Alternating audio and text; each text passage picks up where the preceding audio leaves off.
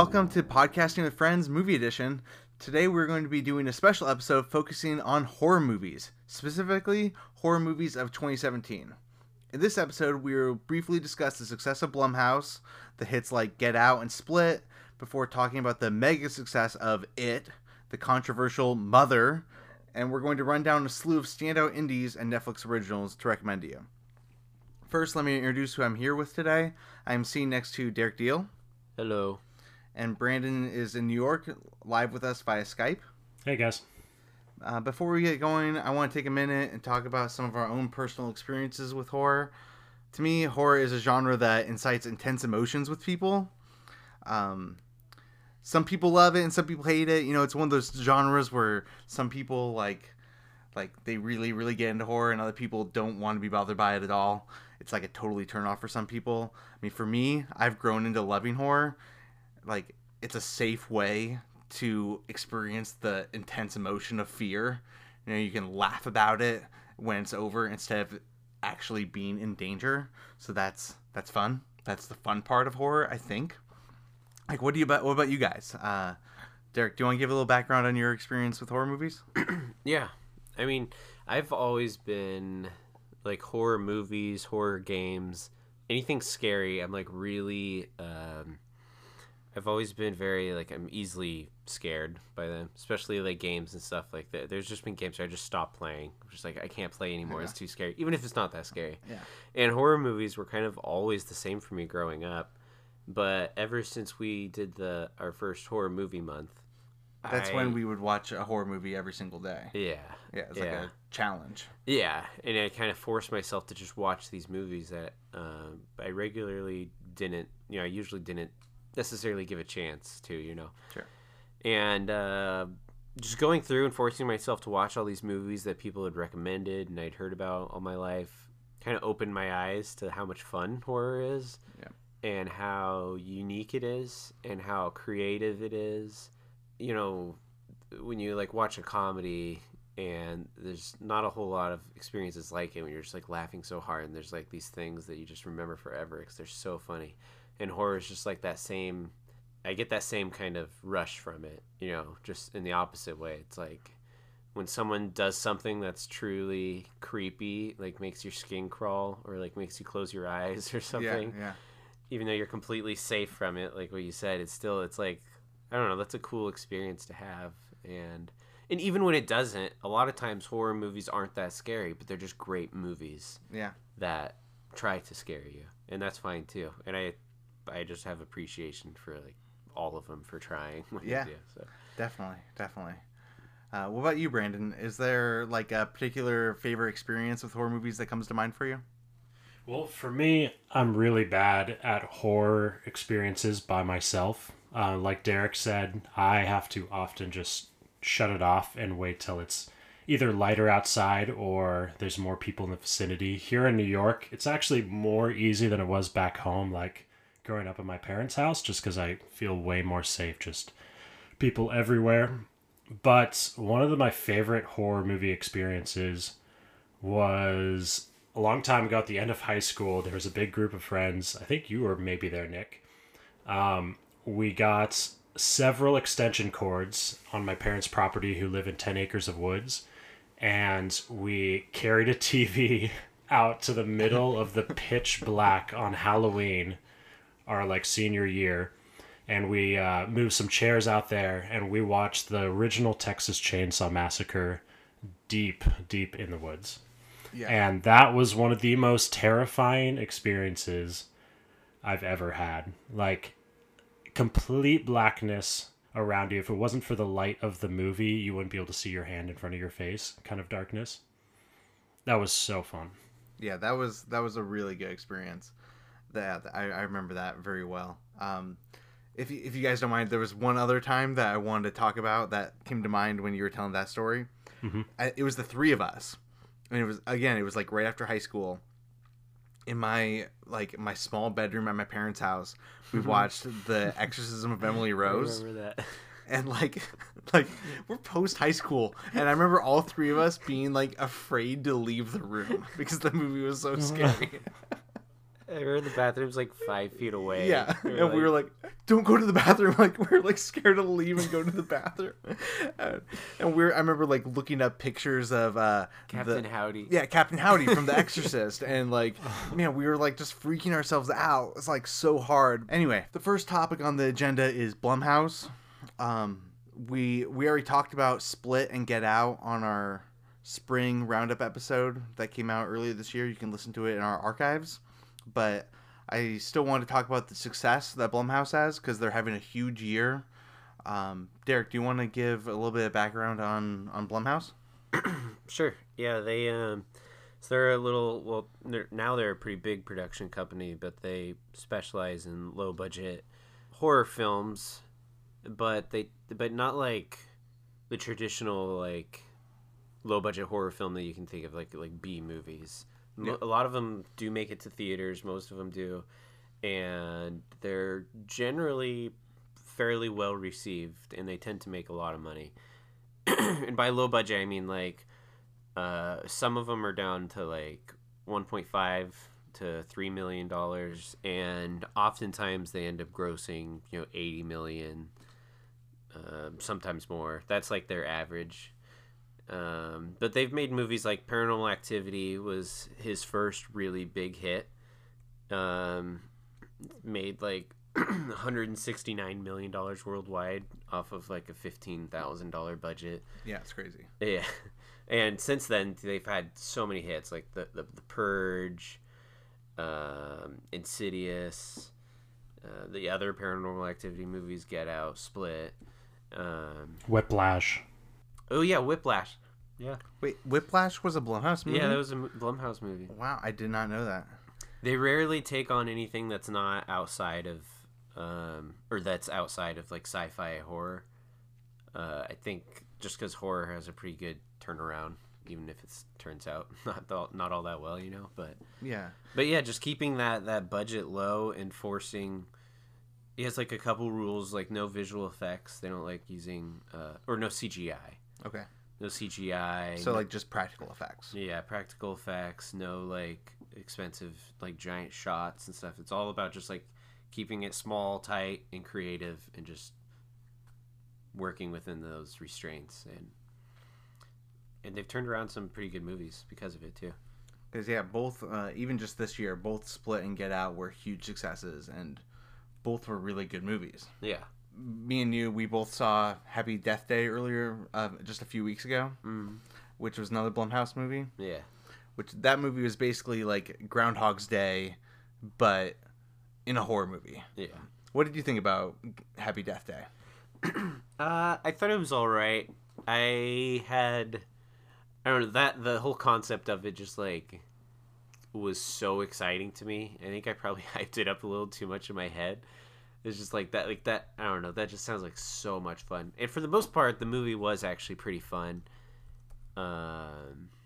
It didn't really like, I didn't have a lot of negatives to say about it, but it, just wasn't it wasn't the strongest movie. They definitely could have improved on some aspects of it, but for the most part, it was really fun. I'm glad that somebody made that movie. Yeah, like I definitely wanted to see Groundhog's Day. Yeah, Groundhog's Day as a horror movie. Yeah, and it had like, I don't know, it had like a fun story. It had a cool, interesting enough character that we got to see change and everything. I just think it kind of suffered from the PG-13 rating. Yeah, so for me, it was like, I remember I was driving home with my brother, and he was like, so what was your favorite death in the movie? I mean, she dies like 15 times, so what was your favorite one? And I was like, honestly, like, hardly any of them come to mind. Yeah. Like, we just saw the movie, and there wasn't really, like, a standout one. Like, there was, she died in a car once, and she got stabbed a bunch of times, but the deaths weren't like that exciting. Yeah. But for me, what worked with the movie was the main character. Like, that just seems to be a thread that goes through all these Blumhouse movies. Is that like, it was Happy Death Day was a PG-13 horror movie where the violence wasn't really that great, but I actually really got into the characters. Yeah. And I really got into Jessica Rothe as tree as this girl who's repeating the day over and over again and gradually becoming a better person. Yeah. That is a really big missed opportunity in the film Happy Death Day, to have the deaths be one of the most like average bland parts of it, in a concept where she's going to be dying every single day and they go through that at least 15 times. I feel like that should have been such an important thing for the director to hone in on and to get right, is making each one of those different, unique, scary, and memorable. It definitely should have been like a really big brainstorming session with like all these really. Yeah, they should have had a giant whiteboard and they should have just kept upping the game for every single one of those deaths until they had something extravagant each time. Yeah, I kind of think though that was the limitations of it being a PG-13 movie though. And that like if it was R-rated, you could have like, you know, Saw-esque like deaths where blood is flying everywhere and it's like elaborate contraptions or whatever. But it being PG-13, it's like they can't make the deaths too violent or bloody just because of the rating. Yeah. Yeah, that's too bad. And I know, but like I'm telling you, the movie kind of balanced on the other hand, where like there were parts that got me. Like I was talking about before, like there were parts where like I verbally shouted something at the screen, or like she came back to life when we thought it was over, and I was like, what happened? Like, how did she die? You know, like, why is she still doing this? You know, and like because I was invested in the character, I was still being got. You know what I'm saying? Yeah, that just reminded me of, I did actually, Blumhouse with Jason Blum was just on the Nerdist podcast. Oh yeah. And he did mention his one thing he likes to before like a movie gets finished, he said like his requirement is that the movie needs to be able to work as a drama without the horror elements or supernatural elements. Oh yeah. As much as it works with them. That's a sign that you got a good horror film on your hands. If the drama can hold up on its own without that, then, and I think that movie did. Like the relationships and everything could be like. That's awesome. I love that. Yeah. I love that mindset. That's really, really cool. Yeah. And I think this movie is a really good representation of Blumhouse and the statistics that they get out of their box office. Because this movie wasn't like a smash hit like Split and Get Out were earlier this year. It made a decent but not crazy big $43 million. When you compare that to its production budget, which was $4.8 million. Yeah. I mean, that's huge. They knocked it out of the park. That's huge gains for them. Yeah. Even though like not that many people are talking about it and it won't be remembered for very long, they still just made an incredible profit off of this film. Yeah, for sure. That's gigantic. Okay, so moving on, I think it'd be remiss if we were to not talk about the biggest financial success of a horror movie in many years. It, based on the Stephen King novel, remade from the 1991 miniseries starring Tim Curry. It, the dancing clown Pennywise. Huge financial success this year. To date, it has made $321 million, breaking tons of records. Basically, like, why do you guys think it was so successful? I know, Derek, you've seen it. Brandon, have you seen it? No, I have not seen it yet. Okay, so why do you think it was so successful? I think it was successful because of the clowns. I think scary clowns has been really popular in America for the last 10 years. People joke about it all the time. It's a common thing everyone talks about, and it hasn't been seen in movie form for a very long time. And I think people just wanted to go with their friends and wanted to have that group horror experience, and they all kind of converged on it together to go see it. Yeah, I think you are definitely onto something with the clowns. I mean, there were, I feel like for the last year and a half, there have been sightings of people just dressing up as clowns and scaring people in the woods and doing those kind of things. Yeah, clowns being scary and not funny has been like a really popular concept for a while now. Definitely. People that were able to go see this movie, this rated R movie, so 18 and older, all of them grew up knowing like the Tim Curry It. Yeah. Whether it be from like family members or like them actually seeing it when they were younger, or not seeing it when they were younger because it was like a scary clown, you know. Yeah. And now like it being remade and revamped for like their generation, you know. I think there was just that nostalgic pull on top of things like Stranger Things and stuff. Yeah, like bringing that Stephen King like horror like creativeness to like the front and center again. Like it's kind of it's on like an upswing right now. Like Yes. it's just becoming a really popular. It's fun to like make in 2017. It's fun to make like stories and stuff that take place back then. It's like, I don't know whether it's just because that's like our age or what. It's just like for whatever reason, because this was updated too, right? Like it didn't, the book and the old TV show didn't take place in the 80s, right? Yeah. But this so, does. Yeah, the book was... So the book goes back and forth from when the characters were kids and when the characters are adults. Yeah. And the book, it's the 50s and the 80s. Oh, okay. The And so- older generation is in the 80s though. Yeah, the adults are in the 80s, Right. and the kids are in the 50s. Yeah. And so the movie, they made it so that, they updated it so that the kids are in the 80s, and then when they make a sequel, which they've already announced, Yeah. it will be modern times. Yeah. So the adults will be 2016, 2017, Yeah. that kind of thing. Yeah. Are you guys ready for the clown cinematic universe? I mean, Yeah. Because we know they're not going to stop after 2. yeah, I mean, you joke about that, but exactly, it's like it was such a success. Like, can they only make 2 It movies? Because there really should only be 2 movies. Because I mean, that's how the book was set up, and that would tell the whole story.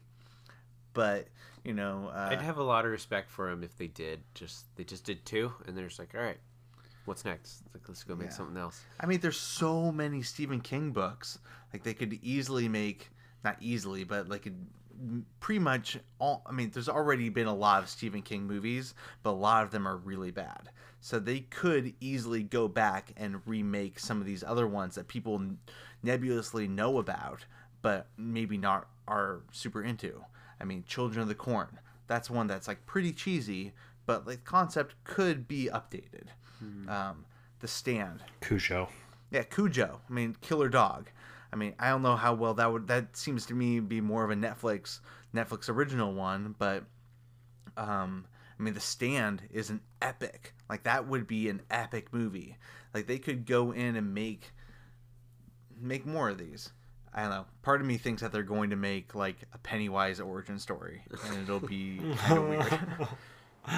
For sure.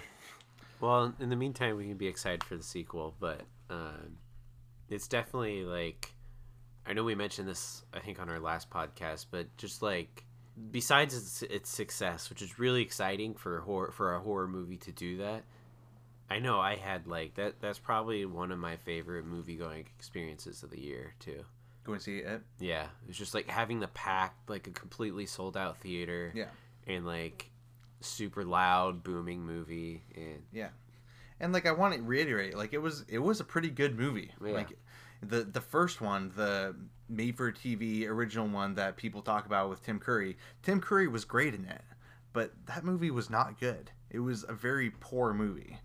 And this movie was very competent. You know, it was Yeah. a very, like, especially the beginning of it. Like there were a few scares in the Yeah. beginning, like when they first see him through the drain pipe, and then when they see him through the projector and he starts coming out of the projector and they have to open up the garage. Like Yeah. those type of things were real good scares. yeah, My only problem with the movie is that it kind of became less scary as it went along, yeah, but that was almost purposeful because Yeah. the kids were kind of becoming less scared of the clown. right.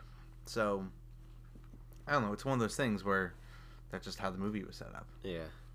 And that's the weird thing about horror movies. It's like when that happens, it's not always a bad thing. Yeah. But depending on your perception of horror movies, sometimes it is. Yes. Like, I know people that are like, well, that's why it's a bad horror movie, because it got less scary as it went on and stuff. But you were scared in the beginning of it, Right. so you know. Right. And like for me, I prefer just the good. I prefer the good movie. Yeah. And like when they're able to be scary, that's great. But I don't. Usually, it doesn't affect my enjoyment of the movie if they get less scary. Sometimes it actually makes it better for me, but that's just my own personal preference because I get scared really easily. Okay, so I kind of feel like we should move on from it. I think another horror movie that came out in September that was very divisive was Mother. Darren Aronofsky directed it. It came out, Paramount produced it and put it out, and it straight up bombed. Like, it got an F cinema score, which is a rating for people who see movies the first weekend when it comes out, the first night it comes out. So audiences did not like it, and it got a very mixed critical response. I personally loved it, but there's a lot to discuss about it. So it's going to be hard for us to discuss Mother without going through spoilers, but we're going to do our best. Brandon, do you want to start us off? Yeah, I loved Mother as well. I thought this film was like brilliant, and after coming off of Noah, I'm so glad Darren Aronofsky is completely back on his game. This film was so well crafted and well put together, like completely visually stunning. And even as the movie was picking up and spiraling into chaos, while most people were really turned off by the direction and the story that it was telling in the last 30 minutes of the film, with Darren Aronofsky behind the camera and the amount of perfection he put in the visuals during that chaos, I think completely like mesmerized me and carried it all the way through to the end. But it'll be one of my favorite movies of the year for sure. Yeah, man. So I've actually seen it twice now. Whoa, nice. Derek, have you seen it? And, No, I haven't.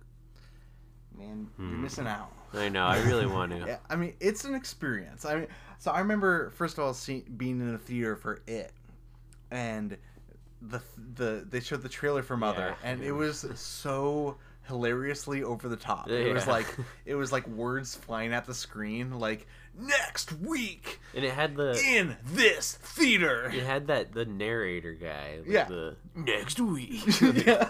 No way. Yeah, it did. Next I need week. to find this trailer because the regular trailer for it is like has that quick violin like tremolo playing the whole way through, and it's super indie and matches the tone of the movie really well. Yeah. I've got to see this ridiculous trailer. This one was like, in this theater, you will never forget where you were when you saw Mother. You know, just crazy.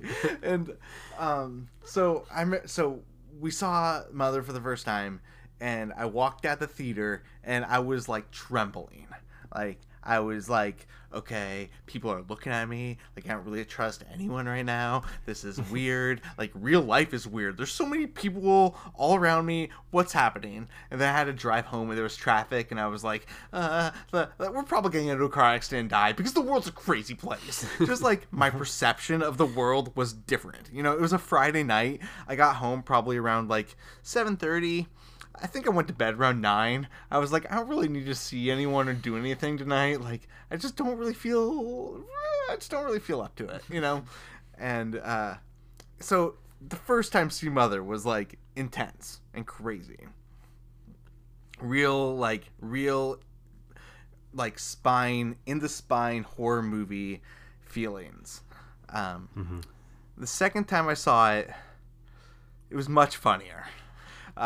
It was practically a comedy, and in a good way. Like I love that movie so much because I was able to have very intense, different experiences with it, and I think that's kind of part of the point of the movie is that it's a very abstract movie, and you kind of take different things out of it based on your own experiences.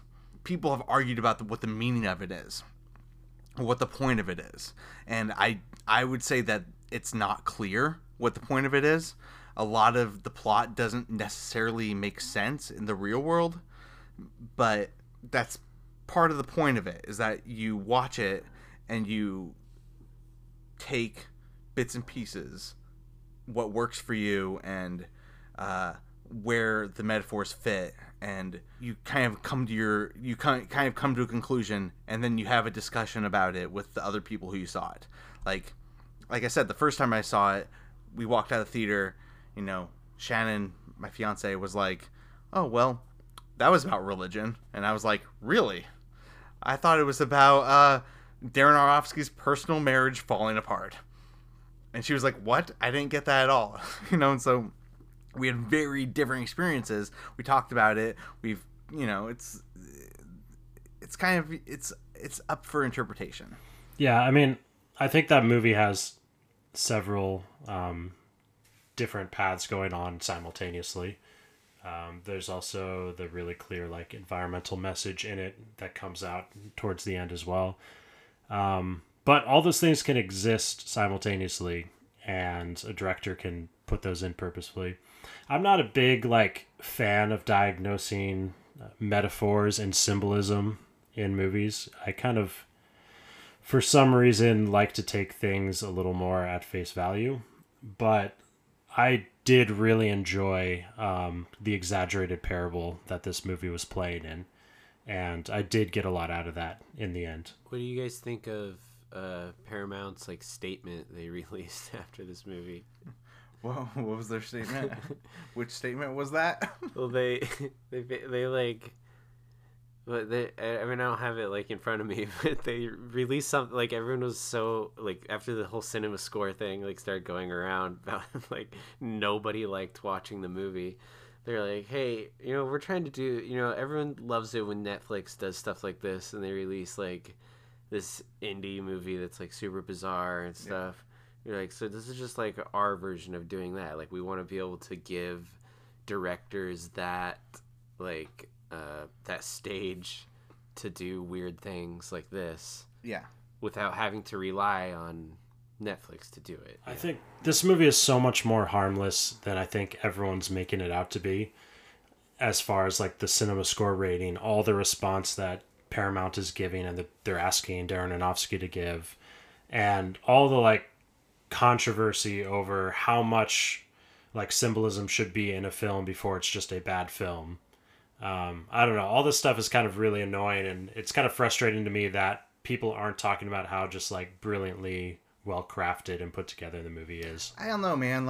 I see why people don't like this movie. It's not a movie that an average moviegoer would go to and just be like, oh yeah, that was a fun time at the movies. It was very strange. It's very out there, and it's I think it would have gone over better if it was released in an indie run kind of way, where if it came out in your indie theaters. But this movie was wide released. It played in Marysville, it played in Everett, it was playing at all the big theaters. So you had just regular casual movie people, going to the movies on Friday night, and it was. Let's see the new Jennifer Lawrence movie. Yeah, let's go see the new Jennifer Lawrence movie. Oh my God. It is not that movie, It's not a movie for casual people, and so to me, it's pretty brave for Paramount to put this movie out like that, and yeah, it totally bombed, but it did get people talking about it, and for me, for 2 weeks after that movie came out, I had people asking me about it, and I was part of me was challenging people a little bit. People would ask me about it, and I would tell people, I don't think you're gonna like it. And by me telling people that I didn't think that they were going to like it, that was almost well, why are you saying that? You don't think I'm going to like it, and then they would actually end up going to see it, and getting a lot out of it. So I don't know. It's a very original movie. Mm-hmm. Moving on, we've got Halloween coming up this next week. We just wanted to kind of go through some of the movies that are on Netflix, some horror movies that are on Netflix that we thought that are worthwhile, that maybe you could check out if you're trying to watch something horrible before or around Halloween. One movie that we've already talked about on our spring roundup is Raw. Real quick, I'm just going to read the plot summary for you from IMDb. When a young vegetarian undergoes a carnivorous hazing ritual at a vet school, an unbitten taste for meat begins to grow in her. So that's Raw. That's currently on Netflix. Derek, Brandon, do you guys want to briefly talk about why you liked it?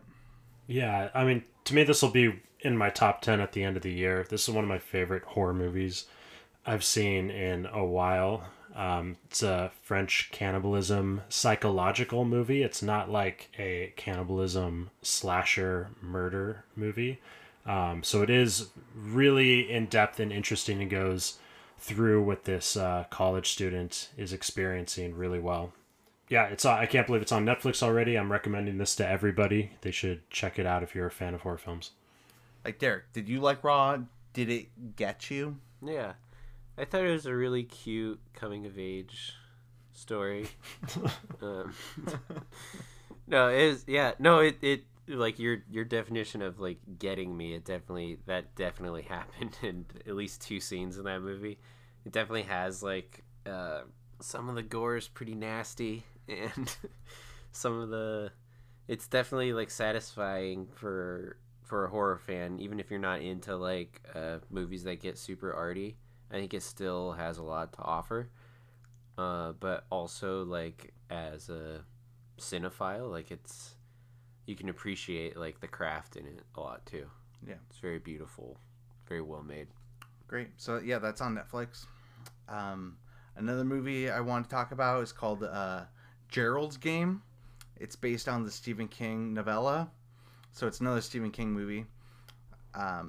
Reading the plot summary from IMDb.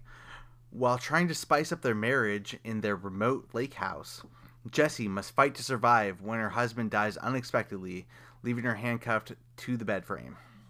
So neither of you guys have seen this movie, right? No. I'll be watching it really soon, though. Is this produced by Netflix? Yeah. Ooh, okay. So for me, I definitely did enjoy this movie. It kind of is in the same realm of Misery, where I don't know if you guys have seen Misery, but it's the same kind of thing, except this girl Jessie is handcuffed to the bed and she can't get off. So she's trapped onto the bed. Yeah. A lot of the movie you're questioning. I don't want to say a lot of the movie you're questioning, because you know that she's not actually talking to her dead husband or herself, but it kind of plays with the idea of reality and what's in your mind or not. And that's kind of what separates this movie from just any other movie where someone might be trapped in a place. This movie actually goes inside the person's psychological issues and kind of explores what's real and what's not real. It's one of those things where I can't really talk too much further about it because I don't really want to talk about spoilers, but I thought the movie was very interesting and took some real solid risks. Like, they made some bold choices that I thought were really fascinating. The ending really bummed me out. The ending did exactly what I don't like, and that's over-explain things. Like, I'd rather have things left a mystery and live in more fear, I guess. Like, I'd rather have be more nihilistic and maybe more like, more imaginative. But the movie went out of its way to explain everything, and that kind of bummed me out. I think there's like a really big bold line in narrative, like just any sort of storytelling, it seems like, and it seems to be split right down the middle. I find just as many people that want to be explained everything as I find people that want to have things left in the dark and like left it up to your mind. So it's kind of just you bringing that up, because I've heard a lot of praise about the ending also. But it's just kind of interesting. I think I'm more like you. I prefer like if you're just gonna reveal everything, like the whole magic trick at the end, like that's less exciting than if I'm left in the dark trying to figure out like what just happened or how it happened and stuff. Yeah. And I don't know. I was just thinking about like narratively. I've heard that, and I think that echoes a lot in like a lot of TV shows and stuff and movies. So it could just be like a matter of taste. Yeah, it could be. Or just a matter of skill in the way you present it to the viewer. I mean, like, you could do it subtly throughout the movie and give the person just enough to piece together, as opposed to, you know, have someone monologuing for 3 minutes at the end, going step by step on what you need to know. There's creative ways to do it right, and there's ways to do it wrong, for sure. Yeah, that's true. Okay, so moving on, another movie that's on Netflix is called The Transfiguration. It's definitely a low-budget indie movie. Plot summary: when troubled teen Milo, who has a fascination with vampire lore, meets the equally alienated Sophie, the two form a bond that begins to blur Milo's fantasy into reality. This movie is basically a vampire movie, very aware of other vampire movies and vampire mythology and lore, and it makes you question whether or not the characters are actually vampires. I thought there was a lot to take away from this movie that was totally worthwhile. Brandon, you disagreed. Yeah, not so much. I didn't enjoy this film kind of at all.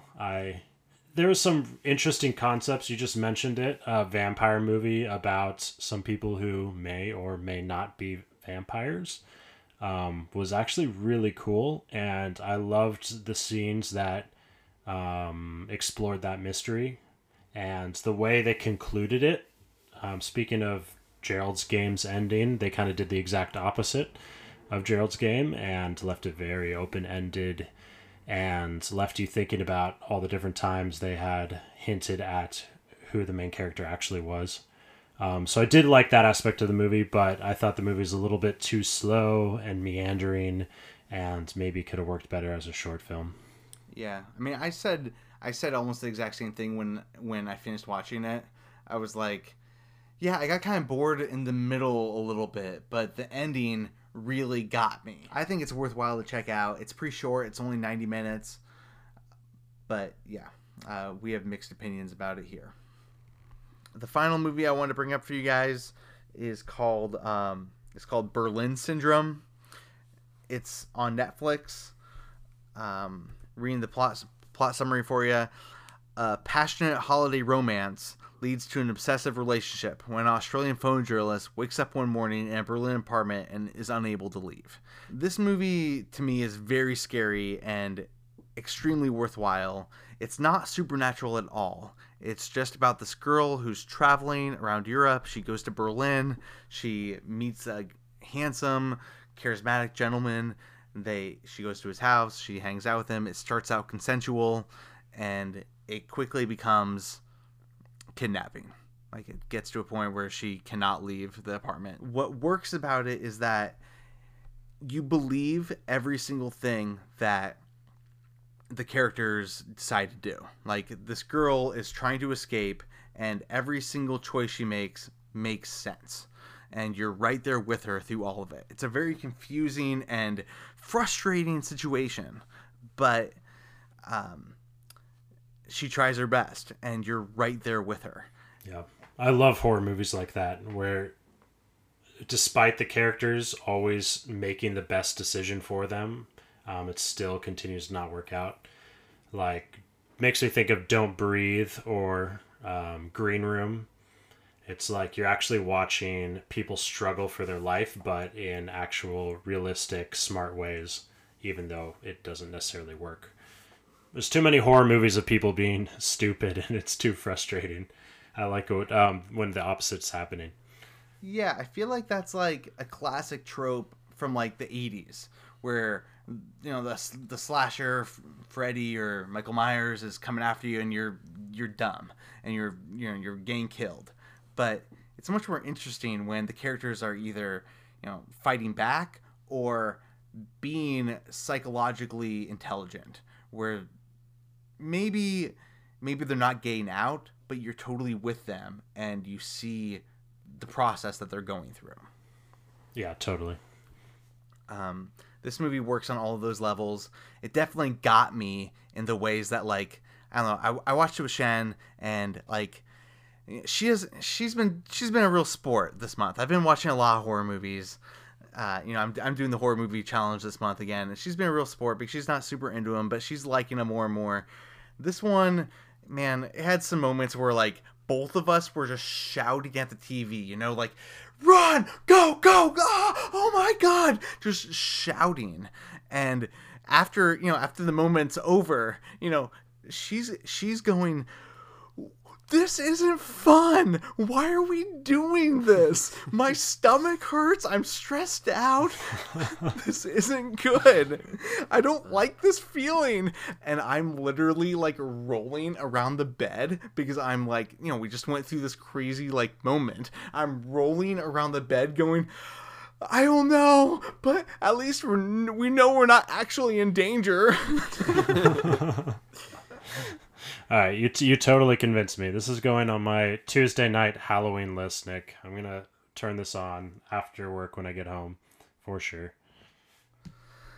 If you could recommend 3, just like, we're not talking about, like, not 2017, but just like 3 horror movies real quick that you think anyone listening should watch, what would it be? Are you asking me what my like top 3 are? It doesn't have to be top 3, but like the 3 you're most quickly to recommend someone. I mean, I think The Shining is I think it's the best horror movie. It's my favorite. It has the slasher stuff going on, but it also has like deep psychological stuff, and Stanley Kubrick is just a master. Yeah. I think there's so many different ones. I just put together a top 50. Oh wow. And I have it on Letterboxd. Yeah. You could check it out. I mean, I think I have The Exorcist at number 2. A lot of that's part of like how classic that movie is, and just the Captain Smarty Pants like real 1-second clip like really scares me. But like some people argue that The Exorcism of Emily Rose is like just as scary, if not scarier. Captain Smarty Pants? Is that what you just? What's his Captain name? Howdy. Captain Howdy, whatever. Captain Smarty Pants. Oh, yeah, that's great. That's so good. That's actually a little bit scarier, I think. Captain Smarty. Yeah, Smarty Pants. Well, what about you? Like, what's the first ones that come to your mind? The first one I always, especially you guys, because I don't think either of you guys have still yet to watch it, is The Innkeepers. I always tell people to watch The Innkeepers. I've had multiple people this month recommend that movie to me, and I actually forgot to tell you, I watched the first 15 minutes of it earlier this week, and then I fell asleep. Aww. And then I woke up and it said epilogue, and I was like, oh man, I missed the movie, but I really want to watch it. I'm very close to watching it. Yeah. Yeah, it's like one of the movies that really just brought me into horror really quick. Like, it just hits all the checkpoints for me. I think everyone should give like an Eli Roth movie a chance, like Cabin Fever or Hostel or something. Yeah. I know we've like gushed over him on our horror movie month podcast back in the day, but those are always really well done. And they're not for everyone because they're super gruesome. Yeah. But like the characters and the world building that those movies make are amazing. Yeah. I mean, M. Night Shyamalan is classic for us. Yeah. Like Signs, Sixth Sense. I'm super into The Ring. I rewatched that again this year. I like kind of watch that every October. I love The Ring. That was kind of the Kickstarter for me with horror movies. Yeah. A really fun, easy one to watch that, like, especially for people that aren't like really into horror, is I love the remake of Fright Night. I love the old Fright Night too, but I actually like the newer one more. Oh. And I've seen that. That's one that I watch almost every year. It's it's really fun, and it's not super scary. It's just like it's a blast. What about you, Brandon? Well, you guys touched upon a few of them, but I think my very first horror movie love, and one that I can still close my eyes and psych myself like out about actually visualizing the creature is the film The Mothman Prophecies. Oh my gosh! Oh, I knew yeah. you were going to say that. Yeah, Mothman for sure. Gosh. That was like one of my very first horror movie loves that terrified me for years. Yeah. No, Mothman. The thing about the Mothman is that he's not actually like trying to hurt anybody, but he's so scary. Yeah. He's so tall and red eyes, and the way he gets described in that movie over and over again is scary as fuck. What's his name on like the? Doesn't he have like a name? Indrid Cold. Indrid Cold. Yeah. Yeah, the movie's great. Oh, and you hear his voice too. Oh my Yeah. god, it's coming back to me. Oh. Yeah, in terms of like modern classics that have come out recently, you mentioned earlier Green Room. I think Green Room is like fantastic. We talked about that on our last year's episode, end of the year episode, and It Follows is another one that I think is like really creepy, and it's got like that 80s kind of vibe, and you know it has like echoes of like warnings about STDs and stuff. Yeah. I don't know. I love that movie. Goodbye, Mommy. Oh my gosh. I haven't Good seen Night, that. Mommy. I haven't seen that. Oh, Good Night, Mommy. Yeah, sorry. Yeah, Good Night, Mommy is so scary. Is that the one with the mom that has like the face all covered up and the two Yeah. kids don't know if it's really her or not? Yep. Okay, I haven't seen Exactly. that yet. But... Even like 10 Cloverfield Lane is like, it's kind of a thriller, but it's kind of a horror movie too. Like, I mean, they're trapped and you don't know what's happening. Yeah. I think that movie. The Babadook. yeah. The Witch. Oh yeah, The Witch. There's a lot of really good recent horror movies these last 3 years. Yeah, for sure. I just watched the original Frankenstein for the first time this year and loved it. Was it How scary? long is it? It's like 60 minutes. It's pretty short. But like yeah, it's 71 minutes. But like the visuals of it are so classic, and like they really like the monster is just, he's so confused and like relatable and yet so terrifying. Like it's one of those movies that maybe like I don't think I've seen until this year, but watching it, it was like I'd seen it before because it's been like It influenced like so many movies. and exactly, you it's been like feel it. parodied over the Yeah. years, and so it's like I've seen all these visuals before, but like the drama of it and the fear of it and the makeup was so good that I was blown away. I like really loved Frankenstein. I think that's like one of the most attractive things about the genre. It's like you can make up every aspect of the movie. It can be like something that no one's ever heard of, and you can make it like a horror movie that works. Like it should be like the most. I don't know. There's like no limit on creativity because there's no like realm of reality that you're working in or anything. It's just like completely whatever you want. You can just make up whatever. Yeah. Real quick, I will say it's not necessarily a movie, but the scariest thing filmed that I've seen this year in 2017 was the last 5 seconds of season 3 of Twin Peaks: The Return. When that moment hit, I was by myself. It was like almost midnight, and like I got so many chills up and down my spine, and I just gasped as the credits rolled, and like I haven't felt that way in a long time. It was kind of perfect. It was also very unsettling and also kind of anticlimactic, but there's a lot to unpack with it. I can't wait to watch it season 3 again. That's a big tangent, but scary moment for me this year. Definitely. Well, great. I think with that we should just say goodbye. Derek, where can we find you online? Twitter at Chicken Tack, Letterboxd at Chicken Tack. Brandon, what about you? I'm mostly on Instagram, Brandon_Bolby, and also on Letterboxd. You can find me BEB, that's Beb. Cool. I'm Nick Moffat. You can find me on Twitter at Mothman23. Same thing on Letterboxd, Mothman23, or just my name, Nick Moffat. So thanks for listening. I hope that you watch some horror movies and get some good scares. Have a nice night and happy Halloween. Bye. Bye.